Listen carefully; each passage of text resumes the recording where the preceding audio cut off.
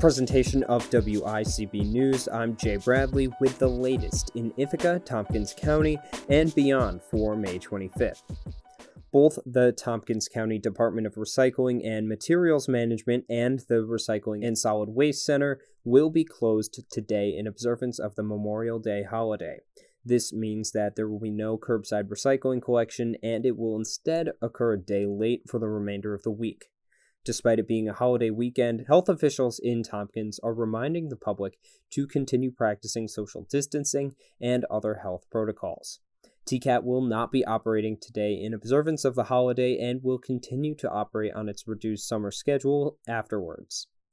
Governor Andrew Cuomo has given the go-ahead for professional sports teams in New York to start training camps, saying that if they follow health protocols, they will be able to start practices in the hopes of getting their seasons underway without fans present while the crisis continues.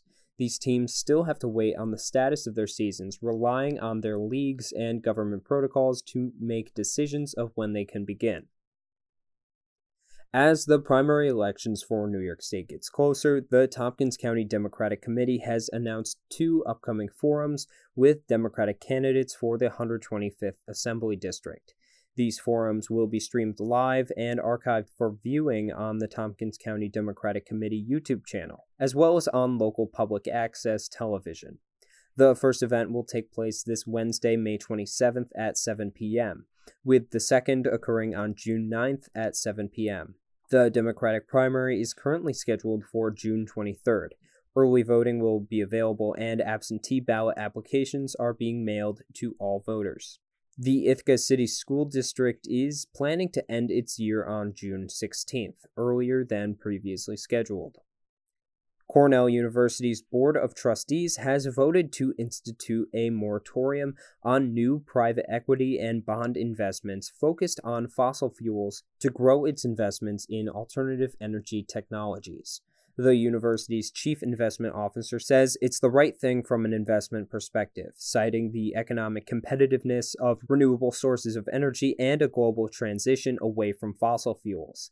He says that current investments into fossil fuels are expected to dwindle to zero over time as existing investments mature and assets are redeployed to other areas. Currently, about 4.2% of Cornell's long-term investments are related to fossil fuels. Student protests occurred earlier this year calling for the university to divest from all fossil fuel-related investments. The Binghamton Press and Sun Bulletin reports how in many upstate New York counties, the majority of coronavirus deaths is in nursing homes. In some, such as Warren and Yates counties, 100% of the deaths from COVID-19 are attributed to nursing homes. Bordering Tioga County has 19 of its 21 deaths. Nearby Steuben County has 31 of its 41 deaths, and nearby Broome County has 23 of its 32 deaths from the disease attributed to nursing homes. Despite a halt on most visitors to nursing homes having been in place since March 13th, and a mandate of increased testing of nursing home employees, healthcare workers and other employees are a potential source of bringing the disease into these facilities.